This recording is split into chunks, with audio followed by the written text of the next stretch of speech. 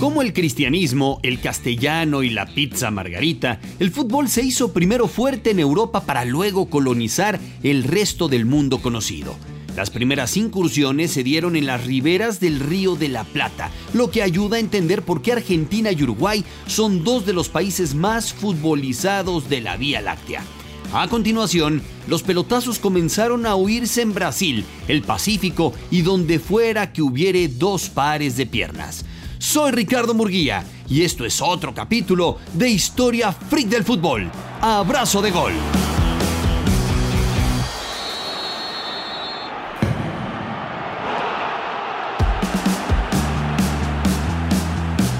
A lo largo del siglo XIX, el Imperio Británico surcaba los mares a la siga del guano peruano, el café brasileño o la carne argentina. A cambio, dejó ferrocarriles, telégrafos y la obsesión de 22 sujetos tras un balón.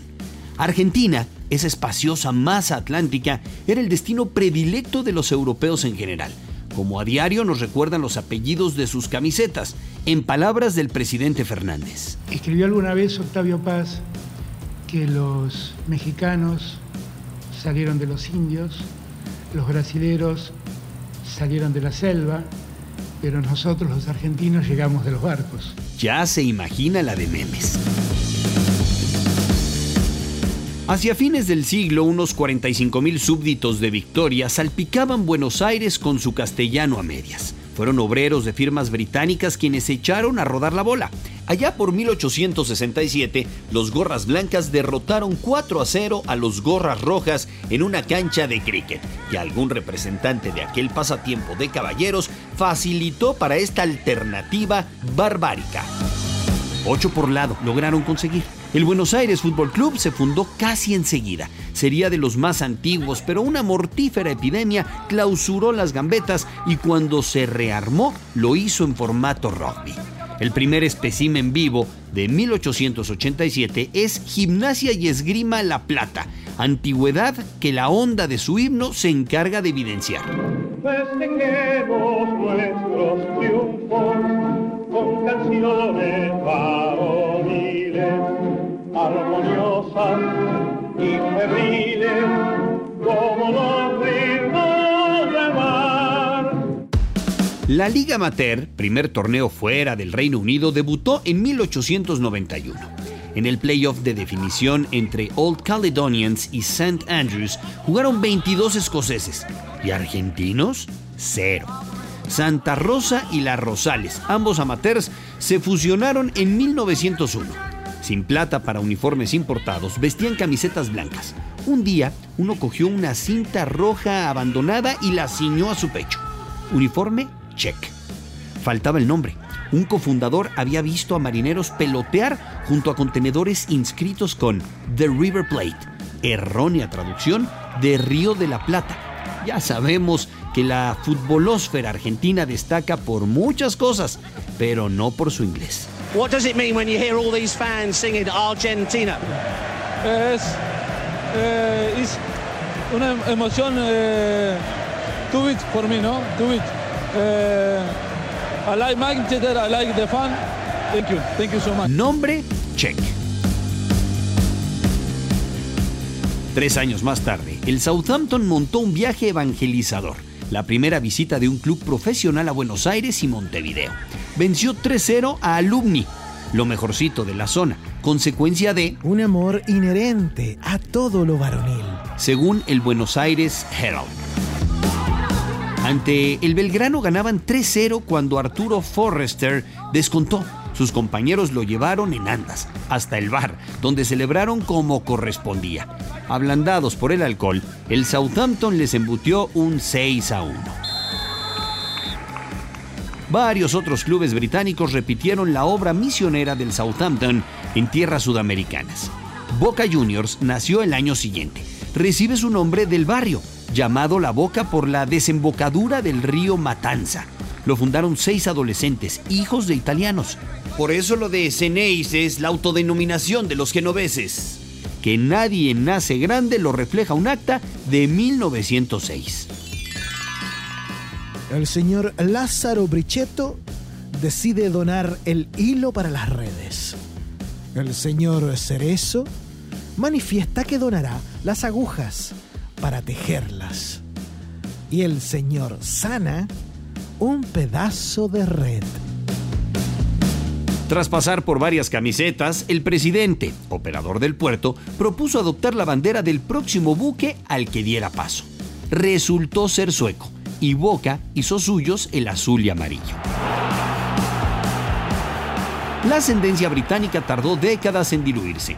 La Argentine Football Association prohibía el castellano en reuniones. A propósito del fair play, si un referee sancionaba un foul, ya fuera goalkeeper, back, half o forward, y si no había offside, el ofendido podría aceptar las excusas, siempre que fueran sinceras y en inglés. Fair play, por lo demás, que era crucial. Penales a favor podrían rechazarse si se estimaba mal cobrado. De poco el fútbol excedió los círculos británicos. En 1908, un muchacho que peloteaba en Almagro fue impactado por un tranvía.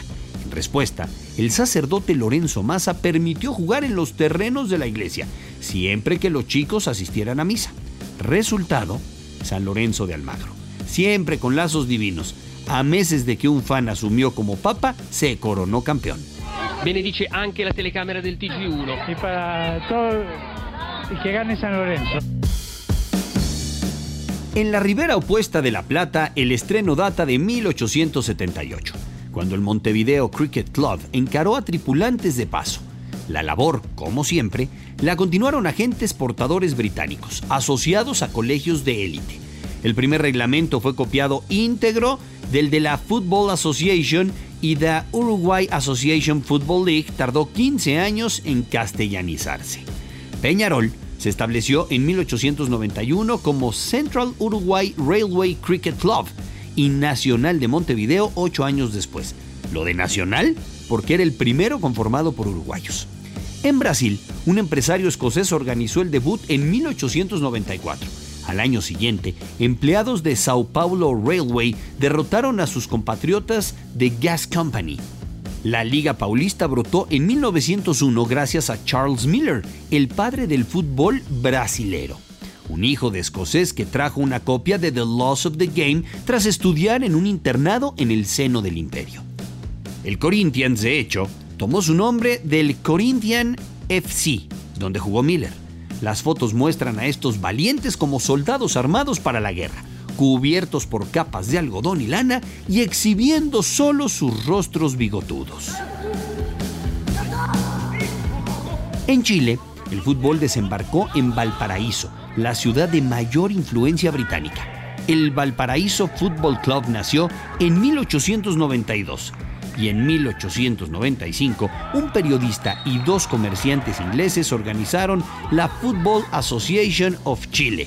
Bajo su alero se cobijaron Santiago Wanderers de Valparaíso, pese a su nombre, Santiago National y Magallanes. En 1903, el Coquimbo Football Club enfrentó a la tripulación de un barco británico. Tras el triunfo local, el capitán regaló sus camisetas aurinegras que hasta hoy tiñen el club y son los colores de facto de la ciudad. En Perú hubo un Callao versus Lima en 1892 y un ingleses versus peruanos 2 años después. En Ecuador fue Juan Alfredo Wright, retornado de Inglaterra, quien sembró la semilla en 1899. En Colombia, la introducción ocurrió el año siguiente, de manos, otra vez, de ingenieros ferroviarios británicos. Sobre Paraguay, la versión mejor documentada es la de un neerlandés que en 1901 organizó un match entre alumnos de la Escuela Normal de Maestros. En México, el primer club fue el Pachuca Athletic Club, establecido por mineros ingleses en 1895 con la fusión de equipos de cricket. Su himno se jacta de ese rol germinal. Pachuca, tú eres con orgullo cuna del fútbol. Pachuca. 7 años después comenzó la liga. En 1902 se fundó la Guyana Football Federation, la federación más antigua de la CONCACAF. Desde siempre, geográficamente sudamericanos, pero culturalmente centroamericanos. Solo en 1922 se conoció algo de balompié en Venezuela, cuando marinos británicos triunfaron sobre el Club de Comercio de Ciudad Bolívar, 27 años más tarde que el primer juego de béisbol. ¿Y Estados Unidos? El terreno fue menos fértil. El auge del fútbol americano en las universidades actuó de cortafuego. El balompié, en cambio, adquirió fama de deporte de inmigrantes, solo para aquellos insuficientemente rudos para el viril fútbol americano. Por eso, hasta hoy, lo distinguen llamándolo soccer, por mucho que a Zlatan Ibrahimovic no le guste. Listen, first of all, yes. Soccer, football, we call it in Europe. We call it soccer, get used to it.